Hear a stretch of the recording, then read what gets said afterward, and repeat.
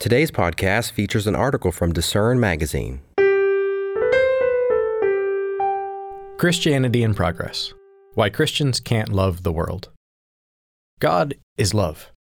As Christians, we are called to be like Him. Yet, He tells us not to love the world or the things in it. What does that mean? How is it possible? By Jeremy Lawlier. Do not love the world or the things in the world. 1 John 2:15. That is a tall order from the Apostle John. After all, we live in the world. There are, without a doubt, good things here. So how can God ask us not to love them? More to the point, how can God ask us not to love them when He Himself so loved the world that He gave His only begotten Son, that whoever believes in Him should not perish but have everlasting life? John 3:16. That seems like a contradiction. But if we believe the Bible is the inspired Word of God, then we know that there aren't contradictions here. There are just nuances that warrant a closer look. As Christians in Progress, it is absolutely vital that we understand why God inspired John to warn us about loving the world. The first key to understanding this passage comes through understanding the words involved. In biblical Greek, the words that John used for world, cosmos, and love, agapao, can have a range of meanings, just as they can in English. In the Bible, the world often refers to the moral, spiritual, and physical elements of the human race that are disconnected from and often opposed to God's way of life. John explained that the world does not know us because it did not know Him, that is God, in 1 John 3:1. And Paul elaborated that the mind that is set on the flesh is hostile to God, for it does not submit to God's law. Indeed, it cannot. Romans 8:7, English Standard Version. William Barclay wrote that cosmos acquired a moral sense. It began to mean the world apart from God. In other words, John wasn't warning us away from loving the physical world that God created, and he wasn't cautioning us against loving the human race that inhabits it. When he said, "Do not love the world or the things in the world," he was telling us not to love a way of life that leaves God out of the picture. There is a great divide between the world, which is filled with those who live according to the flesh and set their minds on the things of the flesh, Romans 8:5 ESV, and God's people, who live according to the Spirit and set their minds on the things of the Spirit. Even though we all live on the same physical planet, the Bible reveals that we live in two different worlds. John took his warning one step further when he said, "If anyone loves the world, the love of the Father is not in him." 1 John 2:15. It's not just that loving the world is a bad idea.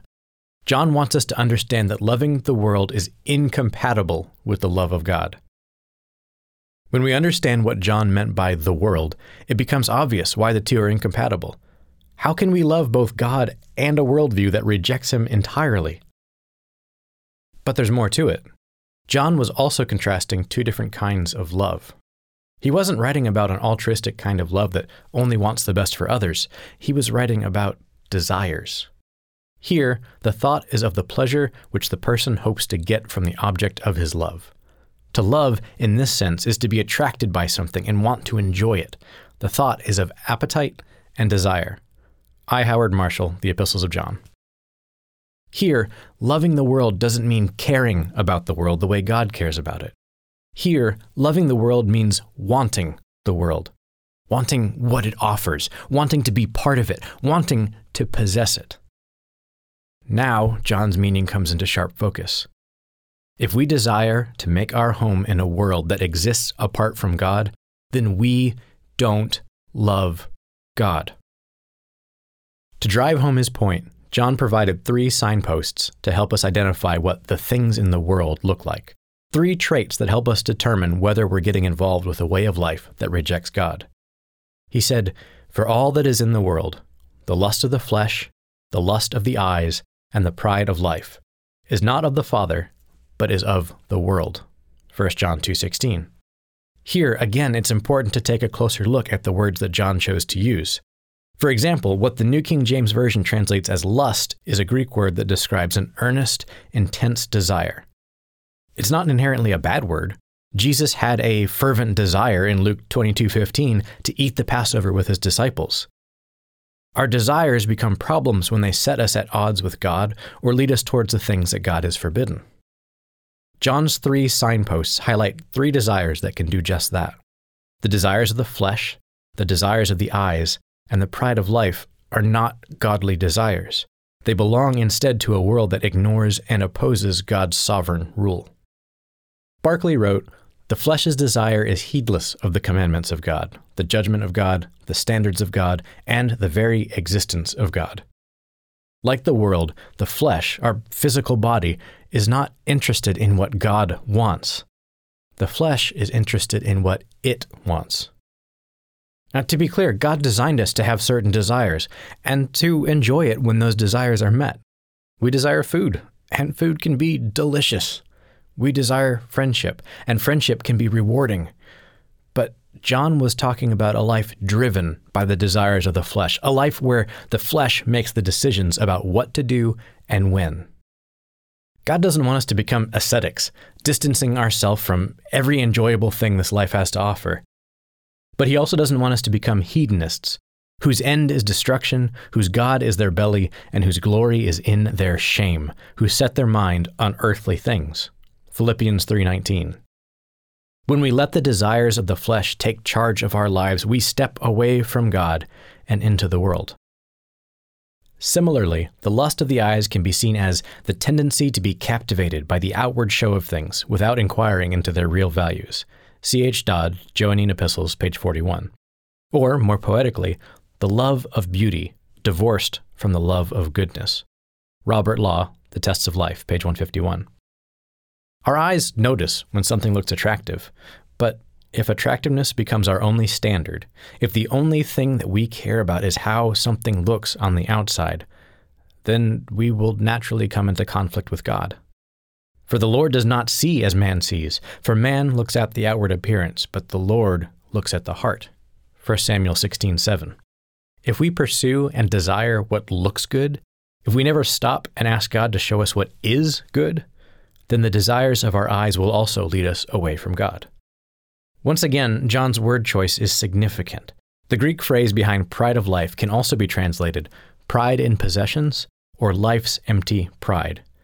It hinges on a particular word that implies the braggadocio which exaggerates what it possesses in order to impress other people. Marshall, The Epistles of John, page 145. The desires of the flesh and the eyes culminate in life's empty pride, a constant need to appear important and successful to others, regardless of the truth. No matter how much we have, the pride of life is a desire that pushes us to oversell and brag about ourselves and our accomplishments. This is a hollow existence, requiring us to ignore the true spiritual riches that God has to offer. John concluded his thought by highlighting the ultimate foolishness of craving what the world has to offer. And the world is passing away, along with its desires. But whoever does the will of God abides forever. 1 John 2:17.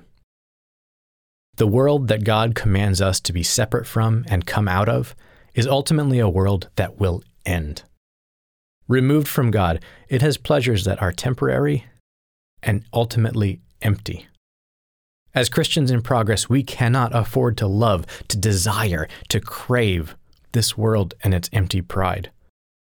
Instead, we, according to his promise, look for new heavens and a new earth in which righteousness dwells.